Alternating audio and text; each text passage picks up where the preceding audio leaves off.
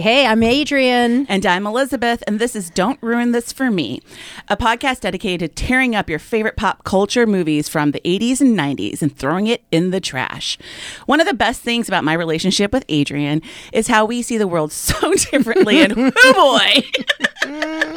If you didn't understand that by these last 3 seasons, this week it really comes to a head. Well, you know, obviously last week we covered My Sexual Awakening, Legends of the Fall, an epic romance including Brad Pitt making sacrifices for your family and a beautiful Montana ranch with wild horses. But this week, we're going to discuss what Elizabeth thinks romance is, also with Brad Pitt, but now with a lot more cocaine and murder.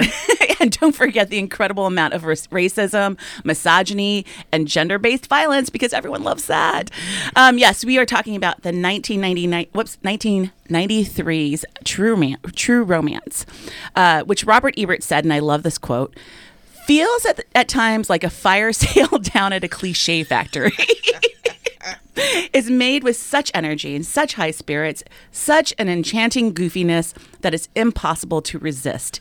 Check your brains at the door. I mean, enchanting goofiness is a real odd sort of description of this film. And honestly, I would say the true violence of this movie is Brad Pitt's dirty hair. Oh my God, I loved it.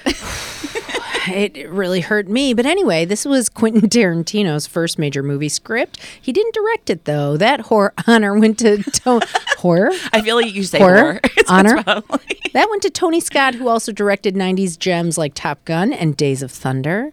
And the cast is packed with stars who will go on to be huge or not. Christian Slater, Patricia Arquette, Gary Oldman, Samuel L. Jackson. You know he's there. Yeah. Dennis Hopper, Michael Beach, Val Kilmer, James Gandolfini, all very, very young. Even Christopher Walken was there, looking younger, but it's still at least 50. I mean, I couldn't believe. I was like, 50. Was he ever under 50? Yeah. I don't. Did he exist as a person? Who knows? It was like he was just born as 50. Yes. It was so wild. Yes. And today we have Maya Houghton, who is a teacher at Second City. She teaches improv. She is a delight. She's also a storyteller and runs independent workshops. So the conversation is going to be a real riot. I'm excited. I'm worried, but yes.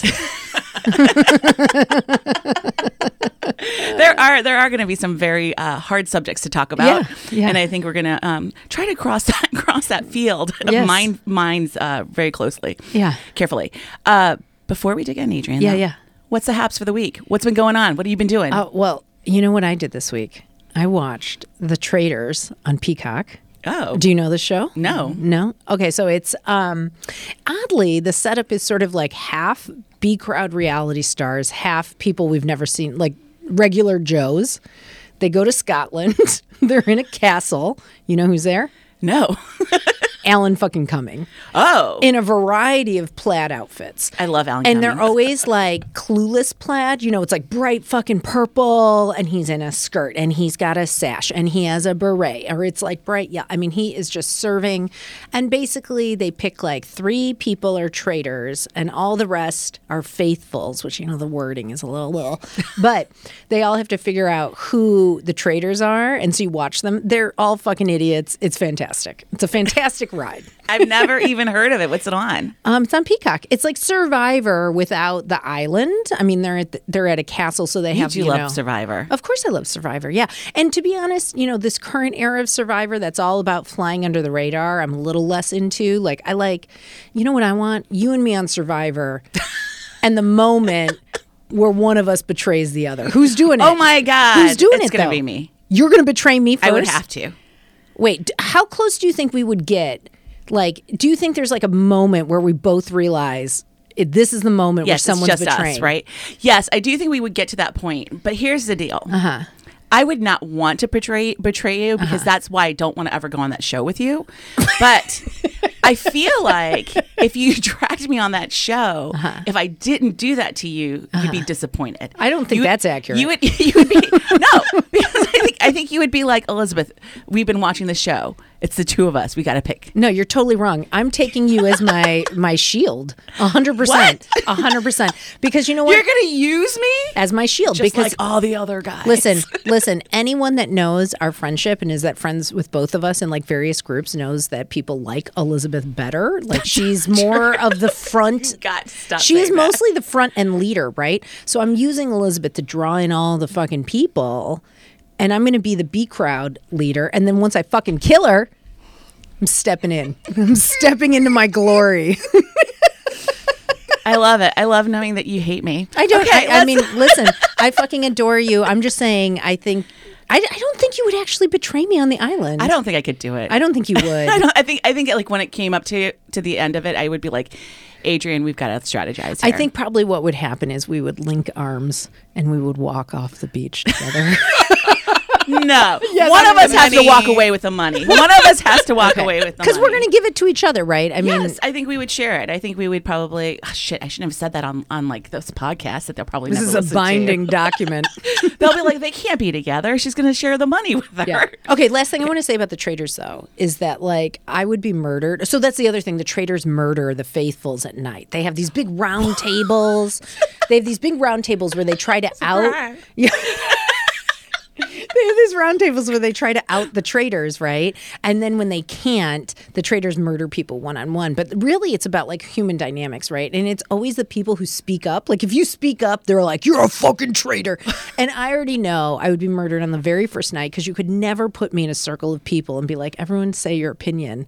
I could never shut the fuck up. I could never do it. Like I could never just be like, just be chill. Go under the radar, Adrian. Like I would fucking be way too hard immediately. Yeah. I also think you're very honest about your opinions. It would be really difficult for you to lie. Speaking of, you know who is on Traders is Sari from Survivor, who's like the fucking cool. Yes, you know who she is. You do know who she is. But, was she the one who was in that band SWV? Or that's Taj. Remember that song? What was the song? That's not the band. The band is called SWV. Yes. Yeah. What was the song? Isn't it Single Women with Voices? I look at Sisters Maya. With voices. Maya. You're like, single I'm looking women at black lady. Sisters with voices. Okay, there you go. There you go. They but had what a was few the song? songs. I can't remember the song. SWUV and S. Yeah. Yeah. Anyway. Yeah. All right. I've been obsessed with Ted Lasso. As you know, I'm very late to the game. And let's be clear, you just started Ted Lasso. Yes. It's not like you're obsessed with the new season that just came out this week. You just started watching Ted Lasso. I'm always literally, late too. literally too. I'm always late because you know what? People have so much, like they are able to be like tapped in, and I'm always like 18 years later. That's not true. It's more if this was like an apocalypse thing or like a zombie, like something terrible, she'd be the first person on board. It's like Ted Lasso is like a little too sweet for her, so it took like 5 years for her to be like, well, fine, I'll try it. Yeah, I think I was going to say, you know, it's funny you said that because I think when did it air first? At like 2020, 2021? Yeah. And I was like, this is too cheery for me. Yeah. I'm not going to watch it. But I'm now super obsessed. Of course, because there's a grumpy soccer player for you to root for. I know you're not into Ted because Ted is obviously the guy I would you're fuck. dating. Yeah. He's the one So you're like, let me get the fucking grumpy soccer player and I'm going to be the slutty, you know, PR chick. That's you. I kind of imagine myself as a person who's running. I wanted to run the soccer team. Oh, you want to be the hot chick? Yes, and I want to. She's like the older woman. Yeah, you know she rings the shame bell in Game of Thrones. Oh, does she really? Shame. Yeah. She is so hot though, and I like all of her clothes, and I like her power, and I just like every time I see her, I'm like, I would date you for sure. Yeah. But the other day on Facebook, there was this like, you know how Facebook suggests to your friends, and one came up and it was like. We suggest that you're friends with Brendan Hunt. You have all these mutual friends. And I like look and I was like, oh, that's Coach Beard. Yeah. I had no idea. Also, like, Who Facebook, are your you're being mutual wild. friends? He popped up in mine too. Oh, really? Yeah, yesterday. Is he a Is he Chicago from here? person? I don't know. Tim Meadows popped up in mine too, but I think it's because I sat next to him the other day at Second City during a show, and my phone was spying on me. Right, they knew. Yeah. You know who I am friends with is Dave Pasquesi, obviously. Who isn't? But, you know, I did a show with Dave Pasquesi, and I went to talk to him after, and he was not having it all. And this was not even before he was on Veep. He was just, you know, TJ Jay and Dave improv stars. We were in the show together. I was like, hey, what's up? And I was even hotter than I am now. This was like fucking 8 years ago. Like, I was young, you know? He wasn't having it, but we are Facebook friends, and I really like to see him on Veep all the time. I love that. Yeah. Well, I decided, I was like, Facebook is like a shithole, and it doesn't really matter what you do on it. So like, I was like, this could be totally random, but I sent him a message, and I was like, hey, I'm a stranger on the internet who was told to be friends with you on Facebook, and we both know Facebook is bullshit. But if you're ever from like in Chicago and you want to do a small podcast that no one listens to, do not shade our listeners like that. That's hurtful.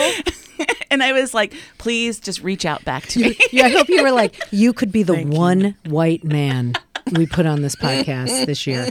You could be it. You want that, baby? You know, I'm just saying, like, don't let your dreams stay dreams, people. Let them fly. Let them fly. Speaking of, let's talk about True Romance Yes, with let's go. Maya, because so we traditionally start with a recap of the movie before we move into our discussion. I would just, before we start, want to posit to Elizabeth why in the fuck you would have chosen this movie. Well, I mean, I think, like, honestly, at the time that I saw it, which I realized I was 20 years old when it came out. So I was, 19. That I think, like, growing up in a small town, like, this seemed very exciting to me. And, like, you know, I have a whole thing that we'll get into, like, later about, like, romance and how people, I feel like my perceived idea of how people love me, or actually, more truthfully, how they never do. And so I think this film filled a lot of like wounds that I had that I didn't really understand. And also, really cool guns, everyone. Oof. I mean, I will definitely say it really doesn't age well. And like, I think Quentin Tarantino, like as an auteur, has grown. You know, there are Quentin Tarantino movies that I like, but I would say this is literally peak 90s Quentin Tarantino, throw everything at the fucking wall. And like, it's tough. I mean, you know, the treatment of the ladies is not great, but so we start, the main character is Christian Slater, which, listen, I'm into that. 90s. Like, I fuck Christian Slater now and then. For sure. He's got like this dark black hair because he's a big Elvis fan, which is important to the movie. Yes. And he's sitting at a bar, which is one of my favorite places to be. And so he's in this bar. He's trying to hit on this woman who looks like Madonna. Did you notice that? She's got like the platinum blonde curly. She looks real close to the Patricia Arquette when she rolls up. Yes. It's sort of odd because I was like, yeah. Now that you're saying that, I was like, was there anyone who wasn't blonde in the film? Yeah. There was only 4 women in the film anyway. Anyway, so and let's beat the shit out of them. She got off easy. Exactly. At least she walked away. Yeah. So Christian Slater's at this bar. He tries to hit on this woman. This woman is like, no, because he's like, well, and this matters because he goes, do you want to go to the movies tonight? And she goes, well, what would we see? And he goes, I want to see the Sonny Chiba film, which is all these kung fu films. And she is just like really insulted in a very odd way. It is odd, but there's this entire vibe that it's like, okay, this is Quentin Tarantino's like young life. Yes. You know, there's this whole wish fulfillment where it's like, you know, kung fu movies, chicks being interested in that, and like comic shops and like guys with like no money. It's like, oh yeah, let me get in that. It was definitely like that 90s type of feminism where it was like, I'm not a regular girl. I'm a cool girl. And because this woman walks away, Christian Slater decides to go to a movie on his own, but the film flashes over to shots of Detroit, which I thought was an interesting location choice. And it's shots of Detroit, and we hear Alabama, who's Patricia Arquette, and the love interest of Christian Slater eventually. And she has a quote, which I think is the part where, like, you were talking about the music the music from the film, and Hans Zimmerman does the music. There's this weird little xylophone, like, the name of the song's called "You're Cool." You can come back to look it up. that. And it's this like sweet little film. And you know what it had was like Raising Arizona vibes, yes, which I really love and we should revisit at some point. But there's a quote that starts off with her doing this voiceover with these shots of Detroit where she says, I had to come all the way from the highways and byways of Tallahassee, Florida to the Motor City, Detroit to find my true love. Oof. What, you know, that's a typical story, right? Like people are doing that. And I think that as a young person, I probably found that like, oh my God, she just traveled all this way and she's going to find her own true love and this is going to be so great. But it wasn't. Well, Patricia Arquette is very interesting as like a prototype of like the manic pixie dream girl that like develops in the like early 2000s, right? But she's just like gritty. Yes. Yeah. But like everything she does is like manic pixie dream girl energy. Yeah, she feels super spontaneous. She's dressed like, you know, just very sexy. She's wearing a red dress. She's wearing like very red nails. giggly. Real yes. And Bouncy. Yes. just like super sweet. Yeah. Anyway, so Christian Slater's in this movie theater. She walks in. She's wearing a leopard print coat and a red dress, which, by the way, I just wore that the other day. It's like, and she's like coming through, and she spills her popcorn on Christian Slater, and then they're like fussing around and whatever, and they realize that they have a lot in common, and they're crazy about each other. So after the film, they go have pie. They go to his job, which I didn't understand that part. He's like, let me show you my comic shop. right. And then he's like, you want to see a first edition Spider-Man? Right. She's like, oh yeah. You couldn't Yeah, I afford do. to take her anywhere else. Yeah. Well, I think it also like comes off of like the world of the 80s where it was like these nerds who never get laid and like now this like, but he's not just a nerd. He's like a cool nerd because he's into Kung Fu Listen, and he's into Elvis. If they had any balls, they would have like cast a real nerd. Like Christian Slater was like the it boy Yes. of the fucking 90s. Like he's hot. Yeah, he Like, had swagger. You could not believe him as a nerd. So anyway, they fuck and then she comes out all tortured and she's like, actually, I'm a call girl. And you're supposed to like buy the fact that Christian Slater can't get laid. I'm like, come on. Yeah. You know, and well, the extreme of how it's not only that he can't get laid, his like ability to get laid is so bad that his boss calls Patricia Arquette, Alabama, and says to her that he's like worried about his employee. right. When does this happen? And for his birthday, she should go and like fuck him. Yeah, yeah. That's a boss that's really concerned about your productivity. If he's not jizzing, we're not Right. jizzing.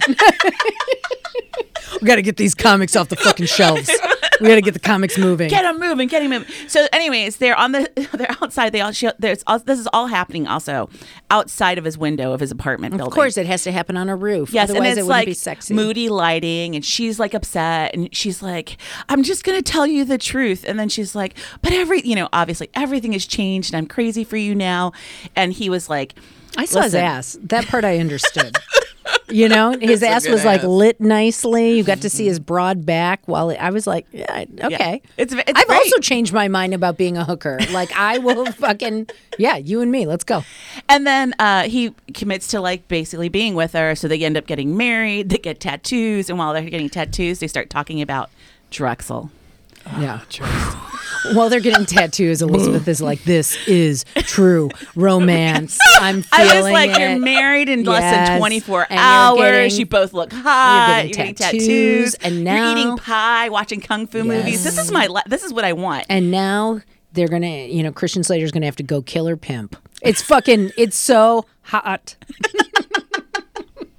Yeah, I mean that's the hard part because then we start getting introduced to Drexel. Drexel is Alabama's pimp. He's going to be a whole discussion. He's literally Gary Oldman cosplaying as Johnny Depp in Pirates of the Caribbean. But also as if he is black. Yes. It's very upsetting. It's a sprinkle of Chet Hanks. yes, on top Chet of Hayes. it. Chet Hayes. Hanks. Well, he goes by Hayes. Oh, does he go by Hayes? My bad. Haze. Oh shit! Now I sound like a dick. No, Chet Hayes, Hayes. okay. Chet Hayes sounds like Yeah, the dick. that's more convincing. He can't go with Hanks. It's too, Yeah. it's too nepotism. It is too nepotism. Right. And they My also bad. they kind of cover it a little bit because he's like, well, is he black? And she's like, well, he thinks he's Apache, but I don't. And I was like, wow, this is really at this point, they had said several words that I was not comfortable with, and I was like, oh my god, I can't believe we're watching this. People should just know overall the racism, misogyny, and like it's all just over. running rampant Just through this film. throughout. Yes. And then there's this weird scene where Clarence is like thinking about Drexel, and he's like, Elvis shows up, and Elvis is like, you got to kill Drexel. And so he goes to Bama, and he's like, hey, give me your address to the pimp house so I can go like take care of your stuff. And then Adrian, what happens when he gets to the pimp house? Well, are you talking about the eating pussy scene? Oh no, I didn't get to that. Oh, because that's before. Yeah, isn't it? you're right. You're right. Okay, well, listen, the one thing I would say this movie is you can see the seeds of all the things that Quentin likes and how he detonates them better later, but they're all here right now, and it feels very 90s. Samuel L. Jackson walks into all the like pimps and drug dealers like, I eat fucking pussy? What? You don't eat pussy? And everyone's like, I wouldn't eat pussy. And then another guy's like, I've got a gun. He's like, this is how I lick the pussy. And it's just like so fucking ridiculous. Maybe I think that's also perhaps because I'm 43 years old. I'm like, this is so fucking stupid. But like they're treating it as if this is like a very important conversation. Yes. It was a weirdly big thing in the 90s. Yes, Like, about whether or especially not- in the rap community. Like, Yes. I don't eat pussy. Right. I'm like, why not? Right. You're missing out on nutrients. Right. Yeah. Well, and I find now, maybe you're as a single lady, I don't know if you find this, but I also find now, like, if you're ever like gonna get naked with a dude, the very fucking first thing he does, he's like, "Let me put my face down and like Yup. lick your pussy," and sometimes Things it have happens. really changed in the world. Well, sometimes it happens very abruptly. I mean, it's almost a performance, you know. It's just like, I know I got to eat the pussy. I got to get down there. I'm gonna get it out of the way so she knows what kind of man I am. Right? Do you know what I mean? Has this happened to you? Listen, I was watching this with a guy that I just started dating. Ooh. And not even moments halfway in, he was eating my pussy. So, yes, this happens. I think we also should talk about this too, because you I believe you identify as bi, right? Yes. And I am bi. So Yeah. we should. I mean, I don't think it's the same situation with women. No. Like, it's not like just like drop your pants and I mean, maybe I haven't dated that many women. I have been, probably because I had only been with men prior, but I did have a former partner that I was very much like, just like drop them pants. Let me. So maybe I've been ruined by men. Well- and I don't know how to softly approach the vagina. I do think, though, that like the current state of men and, you know, eating the pussy is affected by this exact I agree. scene at the pimp house. But anyway, that's just an aside. Clarence shows up at the pimp house. There's a whole fucking Quentin Tarantino like shootout kind of vibe. You can picture it in your head. Fucking, you know, Christian Slater suddenly shoots off his dick. You know, it's just like, Well, Jesus not his Christ. dick, Drexel's dick. Well, Drexel's yes, dick, yes. But it's- Sorry, I- Drexel's dick was shot off. But the best part about the scene is like, I mean, I have to tell you that I mean, this is honestly true. I just love scenes like of choreographed like fights, and watching him being like Drexel being thrown into the aquarium. Oh, yeah. I was like, this is so A horribly wall. So 70s. many fish Aquariums. tanks in this movie. So many. And I don't know. I think I've told you this before. You know, I have a reoccurring dream that's in a basement of fish tanks. No. Yeah, we've talked about it. Max will, my son will like ask me. He'll be like, "Do you have the fish tank dream?" I'm like, "Not recently, but it happens." We can What do come you back think to that's that. about? I don't know. Okay. And I've always not like I haven't taken care of the fish tanks well enough, and I always come Oh. down and I'm like, "God damn it, you have 700 fish tanks." I'm fascinated. We're going to talk about this we later. gotta go back to because- that. I mean, did you hear? Maya and I just shut up. We were Yeah. like, what? Well, I'm just saying I noticed this because it was a wall of fish tanks, and I was like, "God damn it, is this what it's from?" Like, Yeah, I mean, Oh, but this I'm whole scene, intrigued. there's like water, there's Yes. fish tanks, there's Yes. guns, there's Yes. Chinese food. Yes. Like, it's wild. And this doesn't surprise me that you love it because Elizabeth's like leaning into the chaos vibe. She's like, love "Fuck yes, chaos!" I'm like, shut him up. Yes. Okay, so then after that, Clarence realizes that there's some problems here. He brings back a suitcase that he thinks is Bama's, shows it to Bama. Bama is like, "What happened? You're bloody and you're eating a burger." And Clarence is like, "Well, I went over to your pimp's house and I killed him." And she's like, "What?" And then he gets really jealous because I want to talk about this. It's like this kind of idea of like jealousy about people you fucked before. And so he like freaks out, starts yelling at her. She grabs him and she's just like, "I just think what you did was so romantic." And then they slow kiss and the xylophone plays. And I'm like, pause, how much left is of this fucking movie? And I would just like to say, I don't think I've said this yet, I'm a #1 Patricia Arquette stan. Like, she can do no wrong, and still I'm like, can we be done with this yet? Yes. But Brad Pitt hasn't even shown up yet, so I soldiered on. Give me Brad. I mean, I think she plays this character so well. And actually, I had read that when Quentin Tarantino wrote this, that he originally was thinking of Joan Cusack to play her. Oh, interesting. And I was like, I don't think she would have given it. I mean, Patricia Arquette, like, nails it. She has that right slutty vibe. Anyway, so afterwards, when they realize that this luggage is full of cocaine, they're like, we have to go on the run. And then they're like, what are we going to do? Clarence's dad, of course, conveniently ends up being a retired police officer. Obviously. And living next to a train track. yes, in a trailer. As in his, of course, his job as being a security officer. I'm not really sure where, but somewhere I think that might be Doesn't a prison. matter. Anyways, so that's played by he's played by Dennis Hopper, which I love Dennis Hopper. I think he's always really a great performer. Clarence and Alabama show up. They hadn't talked to their dad. He hasn't talked to his dad in 3 years, and he's like, "You got to help me." And his dad's like, "What? You're just like your mother." I don't know what that meant at all. They never explained it. I've never asked you for anything. Just go find the cops and find out what they know. Yes. And then he finds out that the cops are, they're thinking it's a drug deal gone bad and we don't have to worry about it. So then Christian Slater is like, hey, all right, then we're going to move over to LA, meet my friend Dickie. My friend Dickie's going to hook us up with this guy who's a Hollywood producer. And then we're going to sell all this cocaine, instead of having to do it in pieces. Meanwhile, we get introduced to the mobsters. Who are all in borderline blackface, might I add. Oh my God, the amount of bronzer. The amount of bronzer on Vincencio. Or Vicencio, how would you say that? Sorry, everyone. I don't think it matters. We'll call him Christopher Walken because that's who he is. Christopher Walken. He's got so much bronzer on. It's ridiculous. They're Sicilian. And they're clearly trying to make them all look very dark. Yeah. James Gandolfini's in the background being one of the guys very who's young. A young pre-Sopranos. So baby. Yeah. And this is a scene where I watched yesterday and immediately had a whole conversation with my husband because I was like, how will I warn Maya about this? Because this is so disgusting. I'm black, y'all.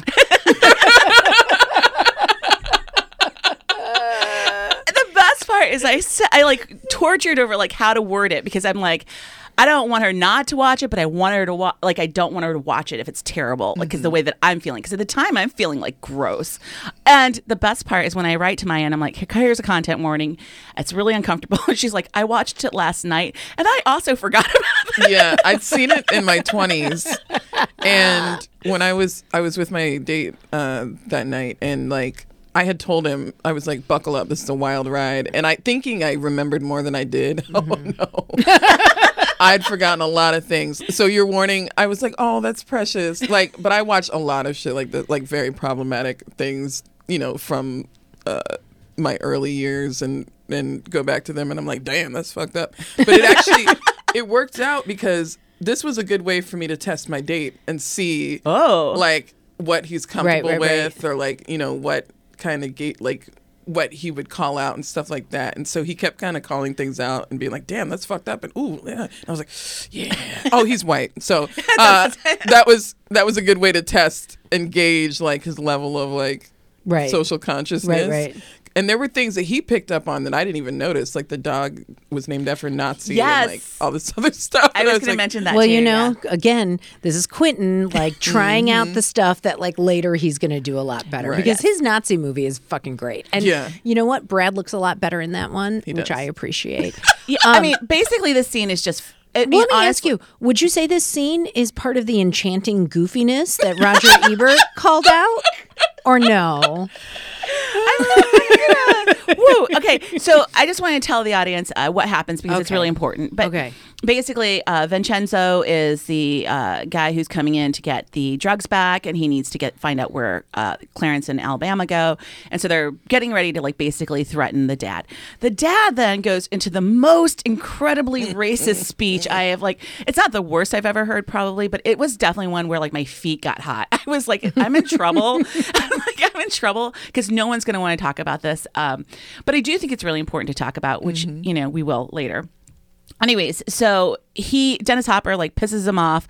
Christopher Walken shoots him in the head and they move on. So now we have Clarence in Alabama. They're in LA and the mobsters are coming after them. But when we're in LA, Adrienne, would you like to introduce our next character?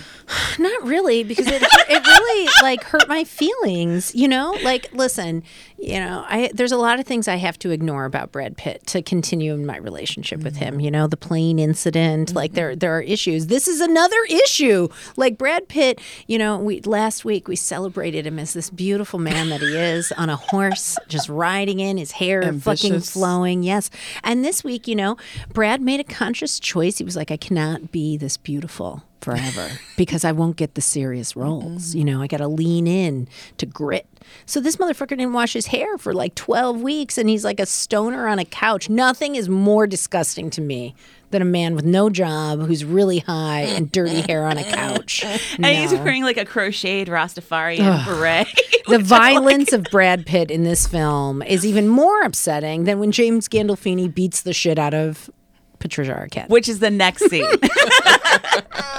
So basically, they've all decided like the drug deal's going to go through. While the drug deal's going through, Elliot, who's another character who is Bulky from Perfect Strangers. I have to also tell you, when I was watching this, there's a scene with Bronson Pinchot where I went, holy shit, he looks like the guy who took my virginity. Ooh. Yes, I'm not kidding. Same color eyes, same shape nose, same color hair. Did you fuck Bronson Pinchot?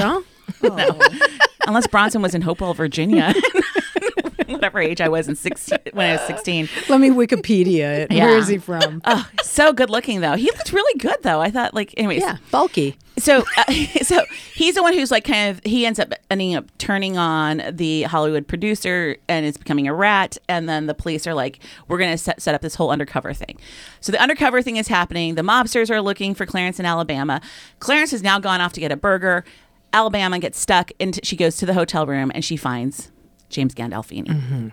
And then this is where I think I really kind of lose it because the scene is so brutal because he beats the living crap out of her. And we're going to talk about it a little later because she eventually ends up killing him. Good. And there's a great lots of questions there that I have some questions there about feminism. Anyway, there's a cumulative scene where they're trying to sell this fucking cocaine. I mean, this is really, we haven't even talked about their motivation. Christian Slater and Patricia Arquette are trying to sell this cocaine so they can move to Mexico and live happily ever after in their true romance. So they're at the fucking producer's pad and, we've got this undercover sting happening with the cops. We've got the mob people coming. They all come together at once. Everybody's fucking killing everybody. It looks for a moment that Christian Slater is dead, but guess what? No, he fucking is not. He just lost an eye. And they fucking limp out of the hotel and she puts him in this fucking car. And next thing you know, they are in Mexico with their child who's already like 5. And she recounts, this scene of murder and chaos. And she says, all I could think were the same 3 words over and over. You are so cool. What? And as Elizabeth pointed out early, their sweet little love leitmotif dong, dong, dong, dong, dong, on the xylophone is also called You're So Cool. I mean, it is so fucking embarrassing and misogynistic. I want to die. Let's talk about the issues. Yes. Yeah, I mean, let's talk about this. So, when we were talking earlier, I just think one of the things that I felt so strongly about when I saw it when I was younger was this idea of having like a ride or die. Mm-hmm. Because Patricia Arquette puts it out there. She's like, if I love you, I will be monogamous. I will never turn my back on you. I won't be a hooker no more. Yeah, no more dicks for me, just yours, baby. And at that point in my life, I had never had that feeling. I'd never had even like a friend that I was like, this is my ride or die friend. A lot of this has obviously changed. Thank you, Adrian. Has changed for me. But like at the time, I was like, I never knew anyone like that. Like someone who was just going to give all their heart to me. And I think the other part was that Patricia Arquette's character is so broken. Mm-hmm. And I saw myself that way. I saw myself as someone who could never really love. I never really belonged. I was never like the other girls, And to have this man just be like wholeheartedy accepting and loving of you. And this is exactly what fucked up all of my dating life. Because it turns out none of that's good. No. And I feel you. I'm realizing we're very similar as we discuss this movie. I had a boyfriend in high school that I thought, he was just I thought he was just the baddest motherfucker. Like, he'd gone to jail, and he sometimes sold weed, and like, you know, I was like, I'm down for this motherfucker. But like, I also broke up with him like every other week to fuck other people. But like, we were together for like 2 years, and it was this very intense, passionate thing. He was dumb as fuck in hindsight. But like, yeah, I thought I was gonna marry him and be with him forever, and then I would like do anything for this man. So I had a very like it was like a ride or die light, if you will, type relationship with him. Instead of cocaine, it was weed. Just a little bit of weed. A racist mom. Instead of a purple Cadillac, he had a green Gremlin. He had a green lowrider bike.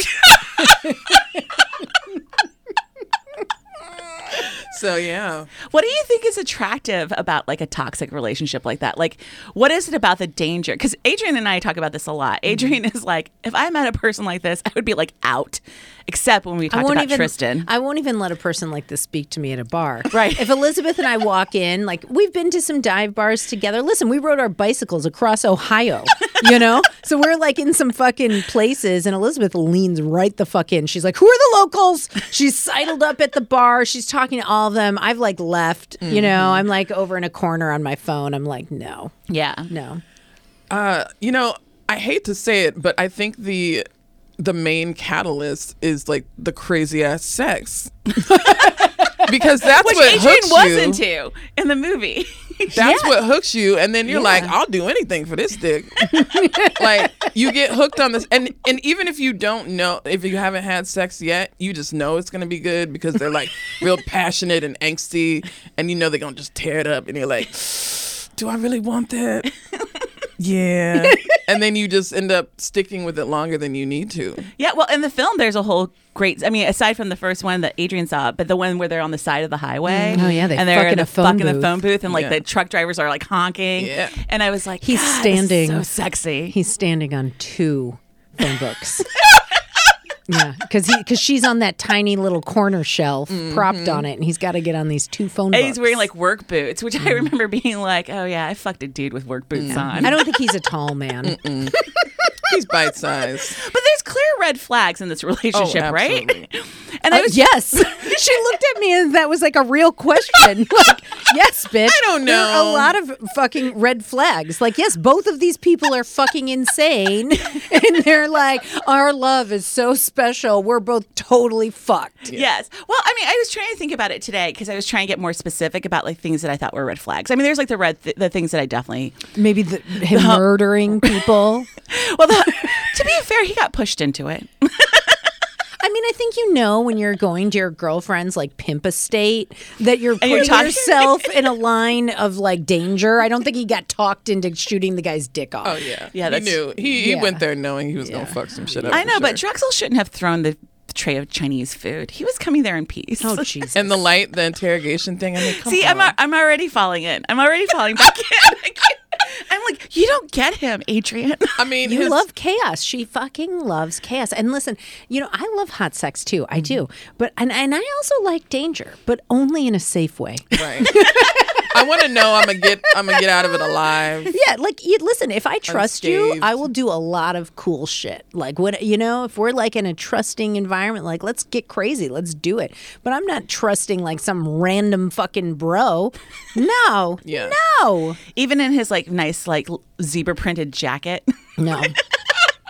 Are you sure? And when he takes you to the bookstore, you're not like, oh, this is kind of hot. You're taking me to work after work. No, it's a comic book store. It's not a fucking bookstore. Let's be real. If I went on a date with someone, he was like, "Do you want to come to my bookstore?" I'd be like, "What? Yes." Like, are we going to Barnes and Nobles? Like, are we going to Women and Children's First? Like, where are we going? I'm fucking. That's hot. Yeah. Yeah. Well, I mean, I I think that's the other thing is like I loved that. And again, this is not 49-year-old Elizabeth saying this, okay? Like 49-year-old Elizabeth has learned, I do love chaos, but it turns out I'm just nosy. Like I want to see it happening, but I actually don't want to be involved in it. Yes. 20-year-old or 19-year-old Elizabeth was very much like, let me dip my toe into this mess, right? And one of the things I thought about Clarence is like, he just immediately wants to take care of her. Mm-hmm. And we've talked about this on the podcast before, is I was always the caretaker. I still am mostly the caretaker. And so I've never been in a scenario until I got married where I felt like any person, like any dude ever wanted to be like, let me just take care of you. Let me like make sure that you're protected and you're taking. Well, you wouldn't have found that hot, Elizabeth. You got to go to the bookstore to meet those guys. I mean, I think also what we're kind of like talking around is really about like our ideas about like intensity being what real love is, or like the peak of romance. And we talked about this with Pamela Anderson too, that it's like, this like chaos, intense energy is what like love is.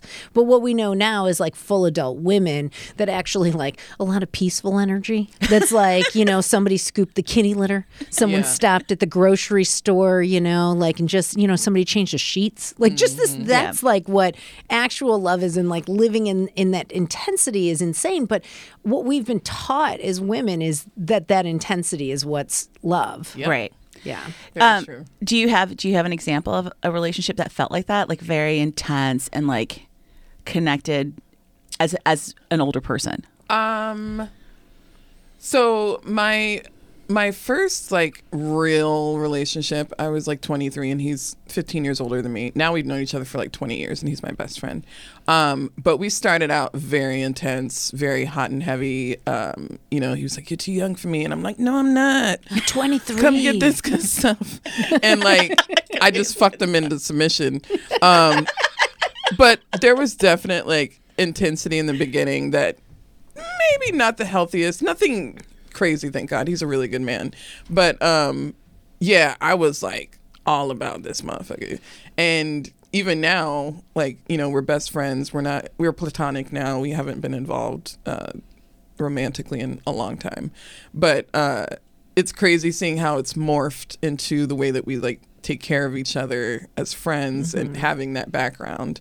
And we'll joke sometimes and talk about like our younger years of being real spicy and wild, like, driving down Lakeshore and me giving him like roadhead and shit, like danger. Now he's like, I'm 58. Yes. Can you get the Pepsid for me? Yes. That's a perfect example. I'm honestly. having a colonoscopy. Can you pick me up? Yep. I feel like what I'm hearing from you, Maya, is that it can work out. It can work out. It can work out. It can be a good thing for someone. Yeah, I mean, I'm one of those people, I always assume I'm gonna like be friends with my exes just because that relationship worked out so well. And I haven't had a ton of relationships. And so my other one that I thought was like, we'll be besties after, totally fell apart. But the new guy that I'm seeing, in terms of like the way that we interact, he shows that level of like care that I haven't experienced a ton of. Do you find it alarming when he does it? It's still very new. It's not alarming. And I think it's because we had to kind of talk again and be like, okay, we don't want to be in a committed relationship. But I'm like, but you kind of doing committed relationship type things. I'm also poly, so that's a factor. But like he's very consistent with his communication and stuff like that. And like super thoughtful and like caring and kind and all that good stuff. But we've also got a little bit of that, like, I know we're going to get wild energy. So it's a nice balance. And I don't know where the fuck it's going to go. He's very excited about me also seeing other people. So that's been a new fun development for me. Oh, I love it. So like my love life just went from like drought to flood. And I'm very happy about it. But yeah, it's nice because I've always wanted, like, I hope I'm still on topic, but like I've always wanted, I don't necessarily need like you my man, like you're the only person, you're my primary partner or anything like that. Like I just want someone that I can be like lovey-dovey with and then like send you home and like we don't have to keep it going all the time, like, and I can still do my thing with like other folks and you can do your thing with other folks as long as we're like respectful and good to each other. So it's like, all the relationship stuff without the commitment, I guess. Yeah. so that's been really fun and nice, and it's very new because I hadn't managed to make it work in the past, and now that I am, and I'm like, okay, I've got these 2 prospects, and they're both doing that. They're like filling different needs in different ways. This is lovely. Like, let's keep this going. Did you find like when you first met him, did you have that kind of like intensity, that kind of spark? You know, I think I think that's the other thing about this, and probably most of the films that I ever like, is that when they first meet, it's always like this hard, like, oh, and then it goes to shit immediately. It was very intense. Like as soon as we started talking, our conversations were very hot, but also very funny because we're both goofy as shit. So that's been good. And then when we first met, like literally, he got out of his car and we were kissing. So like. And it was a very, like, through the whole date, like, we'd, like, go back to his car and, like, make out like teenagers. So it was really cute and very intense. And then the second week, it's been more like, I'm used to you now. The banter's still there, but the intensity is not as much. And that's what always happens. After a while, you're just like, fuck it. Yeah. It's like beef jerky. Yeah. It was like fresh and yummy before, and now it's just dry. Well, fortunately, when like he Salty. he came over and hung out when we were watching the movie, and the intensity was still there. So it's like, even if conversationally it's not as spicy, like I know that when we're together, at least it's gonna be on. So yeah, it's been nice. But I've definitely recognized that I do still like some chaos and like some, like when it started to fizzle, I was like, I feel like this is fizzling. Tell me why it's fizzling. And he was like, I think I like feel like I was being too like romantic. And I'm like, bitch, I don't. Shut up. Like we can still be cute without it meaning that I want to fucking marry you. Like, calm down. And then that kind of helped things get back to where they were. I was like, he's usually monogamous, so that's another factor. But I was like, don't you worry. You ain't gotta lock this down because I'm gonna be roaming these streets. So watching this together on one of our first like hangouts like at my house was really interesting. Well, let's talk. So he's a white guy. Mm-hmm. You're a beautiful black lady. Thank you, baby. A queen. And your lipstick looks amazing. It does, yeah. I'm like, is this a full-on ombre moment? Like I do a little like concealer and then a light lipstick and then I line it with. It looks fucking great. It looks great. I've noticed it this whole time. I know. Yeah. Adrian's just sitting here looking at your lips the whole time. Like, I definitely don't want to have Maya's relationships, but if I can get this lipstick, I got you. I'll give you tips. Thank you. One of my favorite qualities are my lips, so I appreciate that. Yeah, it's one of my favorite qualities about you. They're gorgeous. Hey.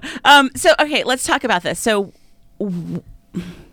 this is the hard part, right? We've agreed to talk about it. Oh, God. So the scene between obviously Christopher Walken and Dennis Hopper gets super, super disgustingly racist. Yeah.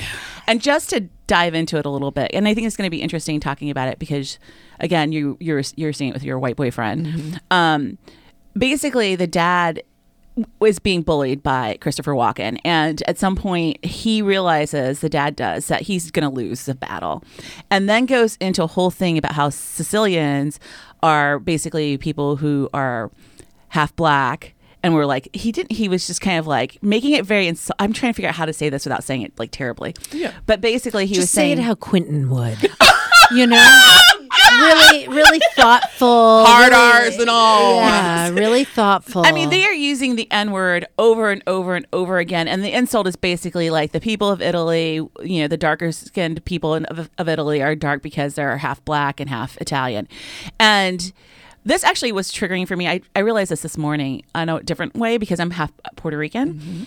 And I went to a school that was like a lot of white people. And at some point, just mysteriously, because high schoolers are fucking idiots, they would slip these notes in my, like for like a week. The kids were slipping notes into my locker about how Puerto Rican people were basically raped by black people. And that's how we ended up being Puerto Rican. And I remember like the first couple of notes feeling like, okay, this is super stupid and like doesn't make any sense to me. Even though actually Puerto Ricans do have Afro roots. But by the time the week had ended, I felt, I wouldn't say the word is like insulted, but I felt like kind of beat down by it. Like at first I was like, this is just people being stupid. And now I'm like, these are people who are trying to hurt me. So there's like a big difference, right? Like when you're kind of like, this is just juvenile bullshit. Right. And then there's this like, you are purposely trying to destroy and cause me pain. And in this scene, I think that's exactly what happens, right? So Dennis Hopper doesn't bring up like the real history of like Italians. He's just really trying to use black folks as weapons to hurt this man. Yeah. And I don't think that I ever saw it that way when I was a kid because I just wasn't that smart. And I'm not black, you know, but as an adult, I'm like, wow, this is what we've been talking about is using that word as weaponry. I don't know what were your thoughts about that? And yeah, that scene, like, it tripped me out.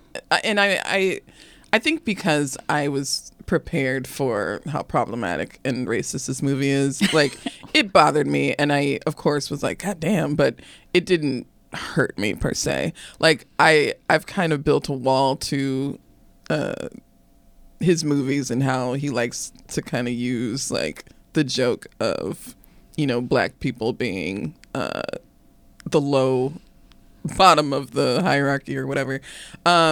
So I just thought it was interesting. Like you could tell that Dennis Hopper's character had given up because he was going for the jugular with this like horrible insult that they were part black. And he knew that would be like the lowest of the low things that he could say to them. Yeah, and, he like, got shot because of it. In the head, point blank range 3 times, nonetheless. So it's not shocking to me. I think maybe I've been sort of weirdly like desensitized to it as a protection mechanism.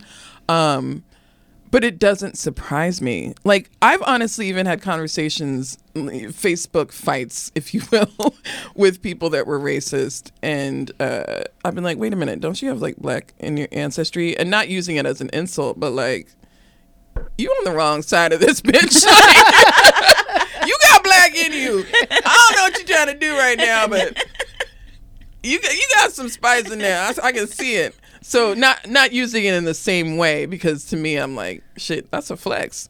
Having black in you. But to them I knew it would be like hurtful. But in this particular movie, the way that he kind of bandied it about as like a weapon, it was definitely intense. Greg was I wasn't going to say it. Oh, well. Oh no. Hi, Greg. Shout out to Greg. Shout out to Greg, listening right now. We'll be fucking next week.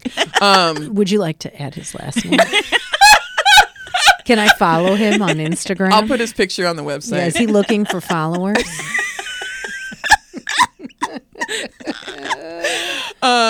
He was definitely like reacting more openly than I was, but also in a way that like felt genuine. Like he wasn't just like, oh my God, they're saying the N-word. Well, how do you feel? Is Greg He like was never in like, our what age group? He's 34. Okay, so he's a little younger than us. So, because I really thought a lot about this like home movie and like the, you know, Tarantino of it all, like this kind of kicking off like what came later, and just there was like a whole vibe of the 90s and early 2000s that were like about white dudes, like bougie, like middle class white dudes loving Tarantino, who was like sort of like vacationing in these worlds of that. Like, I mean, give me a fucking break. Tarantino's not like selling coke and fucking shooting people with guns and like whatever, right? But all the white dudes were like, this is fucking cool as shit. You know, Samuel L. Jackson's rolling with John Travolta. There's a gimp, you know, and it was as if like white dudes like suddenly had access to something that was like, you know, underground, but it was all bullshit. Right. Yeah. And tropes and stereotypes of black people. Yeah, and I think at one point, even in the 90s, they used to say, you know, the W version of the N-word, which was like also an insult, right? Oh, yeah. And that was the biggest word in my town. I grew up in Rockford, Illinois. Shout out to the Rockfordians out there. And that word was used in my grade school, was used in my high school, but it was also like a compliment, you know, like to like, it was like a thing, a group you could be in that like you would be proud to be in. Yeah. Yeah. I've heard it used both ways. And I've actually been called that because I always have, like all through high school and like junior high and stuff, I was always told I act white. And I was like, wait a minute. Like, you got a word you could use and I don't want you to use it. And now you're throwing on something else that's even more fucked up. I'm confused. You know, I grew up in Arizona, so like And my sister and I had very different experiences. Like all her friends were black and all my friends were white because I was like in like theater and stuff. But yeah, I definitely got more shit about acting like a white girl. But yeah, it's one of those things where he definitely, I think, I don't know if he still is, but wasn't he married to a black woman at one point? Or I think he's married to an Asian gal. okay, Isn't he? I Him thought, and Nick Cage collecting the Asian gals. Another person that Elizabeth loves. Nick. I don't know why I thought or I heard that he had been married to a You know black what? woman.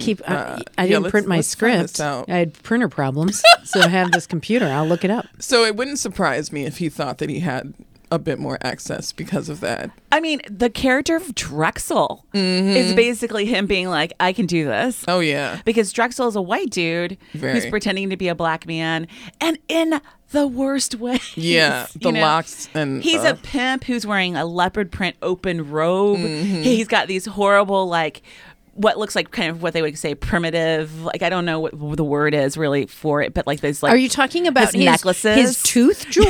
Yes, like, Is that what you're talking about? what I think Well, like I old would whites just- would call savage jewelry. I would just It's like to say, it's very when Brad purposeful. Pitt was bringing back, jewelry from the safari in Legends of the Fall, this one was fully outraged. And when the pimp is wearing fucking jewelry with a tooth, she's like, well, he's kind of hot. It's like he's got a dread. I never said that. As a dread, I would never- totally but- go to this party. and he only I would- surrounded I would- himself with black people. I was like, I would have gone to that party. Yes. But also, I definitely think that it was like disgusting. I was disgusted by it.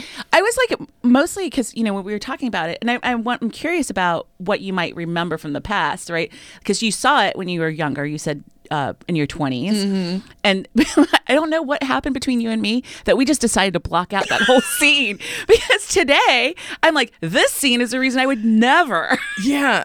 And it was one of those things where I had forgotten about it. And then as soon as he came up on the screen, it all came racing back before the scene happened. And I was like, wow, I really pushed this down. Like, I really suppressed this shit. And I think part of it too was like, I was a bit more like hippy dippy when I was in my 20s. So maybe I was like, I guess the dreads aren't that bad. And God, now, I of hate a course, white man dread. I'm more knowledgeable. I hate that shit. I definitely went to high school with people with white man dreads. yeah. They For were sure. the skaters. Oh, yeah. Yeah. Yeah. I mean, you guys are gonna be shocked. I never saw this film. I really did try to warn my dude, and I don't even think I was prepared. Like, I should have warned myself because I really did suppress I warned a you, but lot. it was late. I know. I mean, you guys. I was like, oh my God, I can't believe that we're going to watch this. I literally read your text and was like, oh. And I would say that though too is that I don't think that had I seen it in the 20s when I was in my 20s, I mean I think this is an interesting thing about culture change, and I know a lot of people are like, for everything that changes, everything stays the same. We have not fixed racism for sure, but to watch this film with all the knowledge and kind of experience and the openness of which we talk about race nowadays, which no one talked about it when I was a kid. No. We never addressed it in any kind of way that was meaningful or thoughtful. We never talked about the pain of being someone who's non-white. I mean, it was happening all the time. Like this whole thing with my locker, or like the fact that like, because I was a mixed race person, if guys slept with me, they couldn't talk. Like they're like, just don't tell anyone Yep, about it. I had that experience too. You did? Oh, sisters. I'm so sorry. Yeah. But like this kind of shit is like things that was like shaping me as I was growing up, but I wasn't recognizing until many years later when I Yep. became more educated. Like, what's a microaggression? Yes. And like learning. So I'm very curious about your experience with that too. Yeah, I'm definitely realizing we have more and more in common than I initially thought. Yeah. It's not just because we're both hot. No, but that's our binding factor. The three of us are hot as fuck. Thank you for including me. Yeah. I was feeling ostracized as the Listen. only white person. I'll never leave you out of a hot comment. Because you fine as fuck. But yeah, I Adrian's definitely. totally pink. I love it. You open up the door on my lips, girl. You gonna get all this. But yeah, I definitely I was always super boy crazy before I realized I like girls too. But always very boy crazy, and I would I'll go for my stomach is growling. I would go for the boys that were like the whitest of the white, like the Mormon boys that were just like, I can't touch them, but I want them. I want to see. Yeah, you're like, I'm going to create my own chaos. I want to see what's in those fancy underwear. I dated a Mormon too. I think I went to his house for like a Sunday meal. I mean, what a nightmare. Did you have to do the prayer where you like cross your arms across your chest? It's hard for me to remember, but I remember even my parents who I didn't agree with a lot of their judgment as a child, but I will say they were like, what the fuck are you doing? Like, you're not dating this Mormon person. I went to like a spring fling with him. Yeah. Nice guy. Nice fucking guy. I don't remember my mom ever saying anything along the lines of what the fuck are you doing? She just kind of let me, crush on all these boys that I had no business crushing on. But yeah, there was a lot of the like liking me in secret when it did happen. Or like don't tell anyone kind of thing in high school. Like if I hooked up with a white guy, things like that. Yeah, and I got picked on a lot. I got picked on a lot by black girls, which was interesting. I think being like in the theater world and like doing improv and stuff partially was why I kind of stuck out. And then again, my sister and I had completely opposite experiences. I had moved to Iowa for 1 year in 7th grade and was living with my dad, and my sister stayed in Arizona. And I came back and she was like hood as fuck. My mom had been living in the projects for like 6 months, and she was hood as fuck. And her friends hated me. Like I walked up, I was like, "Hey guys, how's it going? What's going on?" And they were just like, "This bitch, who is she?" It should be noted that you are a twin. Mm-hmm. She's a twin because if you go back all the way to season 1, you can hear Maya explain to us what being a twin is like. Yes. It doesn't seem to necessarily be the same as Elizabeth and Jessica Wakefield. No, I think it's because we're fraternal, so we're just two completely different people, really. But yeah, and she has only ever dated black men. And she is just so perplexed by the fact that I'm very equal opportunity. And every time I'm like, I'm only going to date black people. Oh, no more white boys. I pop up and I start dating too. And I joked with both of them about it. I was like, I was swearing you guys off. And here you are in my vagina.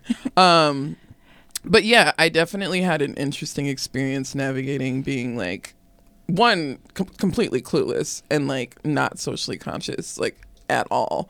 And then moving to Chicago and being like, oh, I got some like unlearning and like unconditioning to do, like, and decolonizing the way that I think about things. So it was a cultural shock, but in the best fucking way, because I can't imagine still being in Arizona and like thinking the way, like letting things slide the way I used to. Yeah, and, like, for sure. Not recognizing things as being racist and stuff like that, or like not recognizing that the way that I was being treated by these guys that I would choose to get involved with who were white, like them dogging me and, not really appreciating me. So I joke about not dating white guys, but I make sure I only date white guys that are like woke as fuck. Like you got to know some shit. So it really was a good test with this one with Greg to watch this with him, because he got riled up at the right parts, and I was like, yeah, good. He's not like, actually, I'm a really big Tarantino fan. You know that one where Jamie Foxx? That one is one of my favorite Tarantino films. Yeah. What if he did a whole like, well, they use it? Oh. I got a little nervous when the N-bomb started dropping, because I was like, oh God, if he turns out to be one of those people that like, sings it in songs or something, we're going to have big problems. But he was very anti. Sings it in songs. I was like, no. I do want to say something about that too, though, because I also am a person of color who like grew up in a lot of white spaces. Mm-hmm. I think one of the challenges is that as we get older, and if you're in a place that we're mostly like it's just white folks all the time, where I think you're saying like in theater, you deal with a lot of like in the spaces that you hang out with on a regular basis. And I've talked to Adrienne about this, because Adrienne has like a really actually very good diverse amount of friends. I have more people of color friends than Elizabeth does. Look at you. She does. But like, I was in Derby for a lot of years, so a lot of my friends from that was white. And I think like it's hard to figure out as a person of color to be like, I just have this hard part where I was like, I just don't want to go into like black spaces and be like, hey, you're black, let's be friends. Yeah. We don't have anything in common, but you're black. It feels like very uncomfortable. She's leaving out a part that just this week she was invited to be in a club of Asian people. Yes, and she was like, what am I going to do in this club? We're going to sit there and we're going to be like, so you're Asian. I was like, give it a try. Oh, I mean, I'm just saying, like, White people have clubs where they sit around and they're like, so you're white? Yeah. right. I'm just saying that I sympathize with you about that because there's no like ill will about it. It's hard because you do have to do a lot of thinking and conscious efforts to like unprogram your brain, you know, and the people that you're like hanging around and like how do you get into those spaces. I think that's a whole other conversation for a whole other day. We're gonna have to wrap this up, so I have one more thing that I want to ask about the movie really quickly, and then we're gonna go into our final thoughts. So real quickly, we're talking about the shower scene. James Gandolfini I don't want to talk about it. throwing Patricia Arquette through the showers, punching her brutally. I mean, that scene, I've seen a lot of films where like women get beat up, but I cannot remember a film like that bad. But at the end of the day, you know, there's a couple things. One, Alabama. Kill Bill is just this bad, except it's Lucy Liu and what's her face. Yeah, doing they're it women to to each women. other. Yeah. Yeah. I was gonna say, Which makes it hot. It's a little sexier when Uma's there. I was just say that the one thing I thought about the scene was conflicting. On one hand, like, we don't want to watch this gender-based violence because it's disgusting and it's like awful. And he is like very much bigger than Alabama. Oh, yeah. And he does a whole Massive. thing where he like makes her like turn around and look at him and whatever. But then she is so loyal to her man, she is not going to break down and tell him anything, right? And Elizabeth's like, I'm like, this, I want she that. is hardcore. like, ride or die. And then she goes, like, she kills him, right? And she wins at the end. And I love that because, of course, I'm cheering for her at that point. But when Tarantino is writing this scene, I just have like a hard time understanding, like, is this just gratuitous violence and that's the end of the scene? Or is it like the one moment he's going to give women to be victorious? I mean, I kind of feel like it's a little bit of both, and I think it's also partially because like he had to give both Patricia Arquette's character and Christian Slater's characters moments to show that they were like hard as fuck, and they were like gonna go hard for their love. So like when Christian Slater was with Drexel and you know, he was like, I'm not scared of you, I'm just bored or whatever, you know, and he was like, I'm gonna let you try to fuck me up, but I'm gonna fuck you up. So like they both had to have those moments of like, I'm bad, you know. And I think for Patricia Arquette's character in that particular scene was when he'd thrown her through well, there were a few moments, but like, you know, when she'd gotten thrown through the shower and starts laughing hysterically, and then, you know, attacks him, and like when she's got the corkscrew, and he's like, I'll give you one shot, you know, get me baby, stab me baby, stick me baby, and she, you know, stabs him in the foot and then starts fucking him up.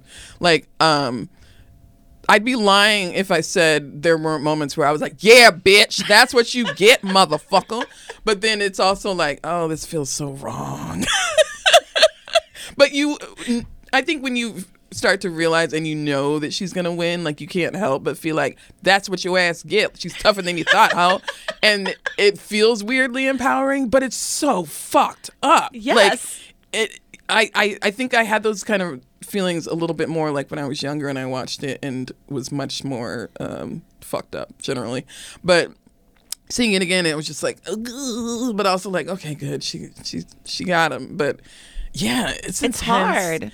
It's like the like lowest level of feminism possible, I think. It's like Tarantino like went to a cemetery, dug under a grave, and was like, oh, I'm gonna sprinkle this on my movie. This'll make them feel strong. This little tiny bit of like female empowerment. Yes. What did you think? Women can take a beating too. What? No, bitch. Adrian's face is twisted right now. I think that is exactly. It's like women can take a beating. Yeah. Listen, I think let's move into final thoughts. Nobody cares what I think about this fucking scene. I mean, the main thing I thought was the blood was way too brightly colored. Yeah. I was like, why is this blood like fluorescent? It doesn't look real. I had a lot of issues with like the blood, how quickly Christian Slater's face healed, and then Quentin's Patricia made Arquette's some when he lost his eye and it was just Yeah. a cut above it. Like, I was like, Yeah. he didn't really lose that eye. Yeah, And how all did that that bullet shit. not go in his brain? Don't care. Yeah. Let's move to final thoughts. Go ahead, Adrian. Oh, okay. Great. I'm going to start. So, never watch this movie is my first final thought, but I have a couple other recommendations that you should watch instead. I could be wrong, but I've seen Inglourious Bastards more than once, and I think that's actually a great film. And Fantastic it's movie. Tarantino like actually like using his powers for good. And Brad is there, which is always a bonus for me. I also really enjoy Once Upon a Time in Hollywood. I think the haven't seen that end yet. of that I is hated it. Yeah. well. Let's stick with Inglourious Bastards then. But then I want to downshift to my girl Patricia Arquette. I really want to recommend Escape at Dannemora. Have you guys seen that? No, I haven't seen that one. Okay, it's amazing. Paul Dano's in it. And Big fan of Medium though. oh yeah, Yeah. But Escape at Dannemora is like a limited series. It was on Showtime. Ben Stiller directed it, and Patricia nice. Arquette is like a prison worker who starts fucking these two guys and helps them escape. And it is based on a true story. Oh, that's right. It's fucking great. okay. I'm So gonna have to definitely check that out. get I know it. the story. So if you get your Yellow Jacket subscription to watch yeah, for sure. Showtime, then you got to also watch Escape at Dannemora. The other Patricia Arquette movie I really get into is Boyhood, which I think is an unsung fucking film. That's the I've one heard- where they yeah. filmed for like 10 years, and she's a single parent in it, and she fucking kills me. Yeah, she's So wonderful. yeah, that's my final thought. Love me some Patricia Arquette. Yeah, so definitely use this movie as a way to test a new partner if you're black or a person of color. And then if they get it right, you get to have really good sex.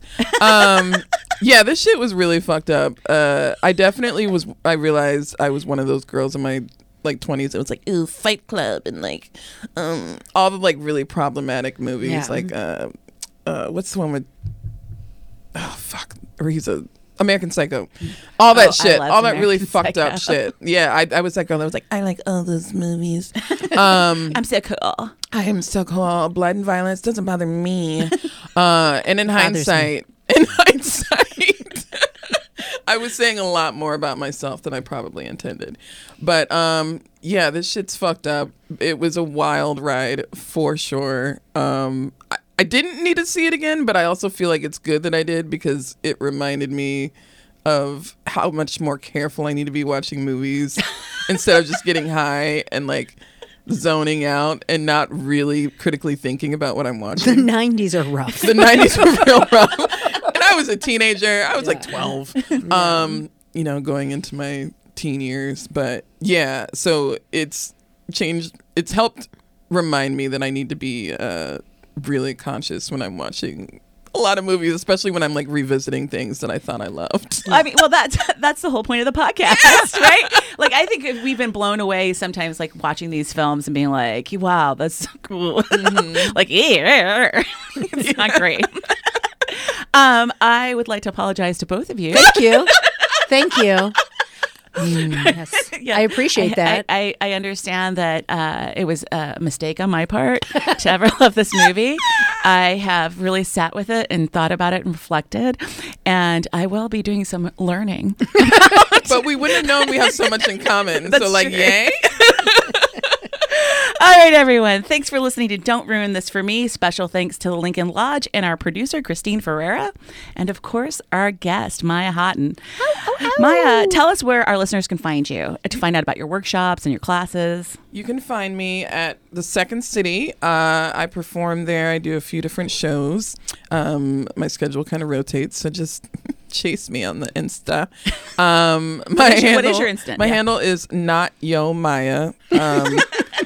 It's, you know, I'm just a boring old bitch. But you can also follow me on Facebook and my business page for workshop stuff, Houghton Funny Business. We'll link to all this on Yes. our Yes. Insta. Yes. Yes. Yeah. So, hey, you know what? That's where you can find Maya. You know where else you can find Adrian Elizabeth? We're on Substack. Woohoo! We're on Substack. Elizabeth is called Mixed Race Tape, where she writes about mixed race issues with playlists. Yes.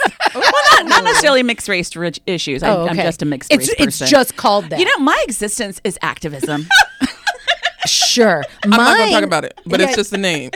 Yeah. Mine's called Where the Fuck's My Happy Ending? And I talked most recently about the Dyson Airwrap.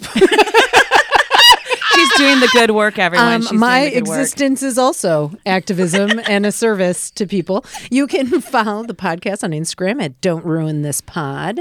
Come back next week for a little bit of Yo, Adrian! As we take on Rocky IV.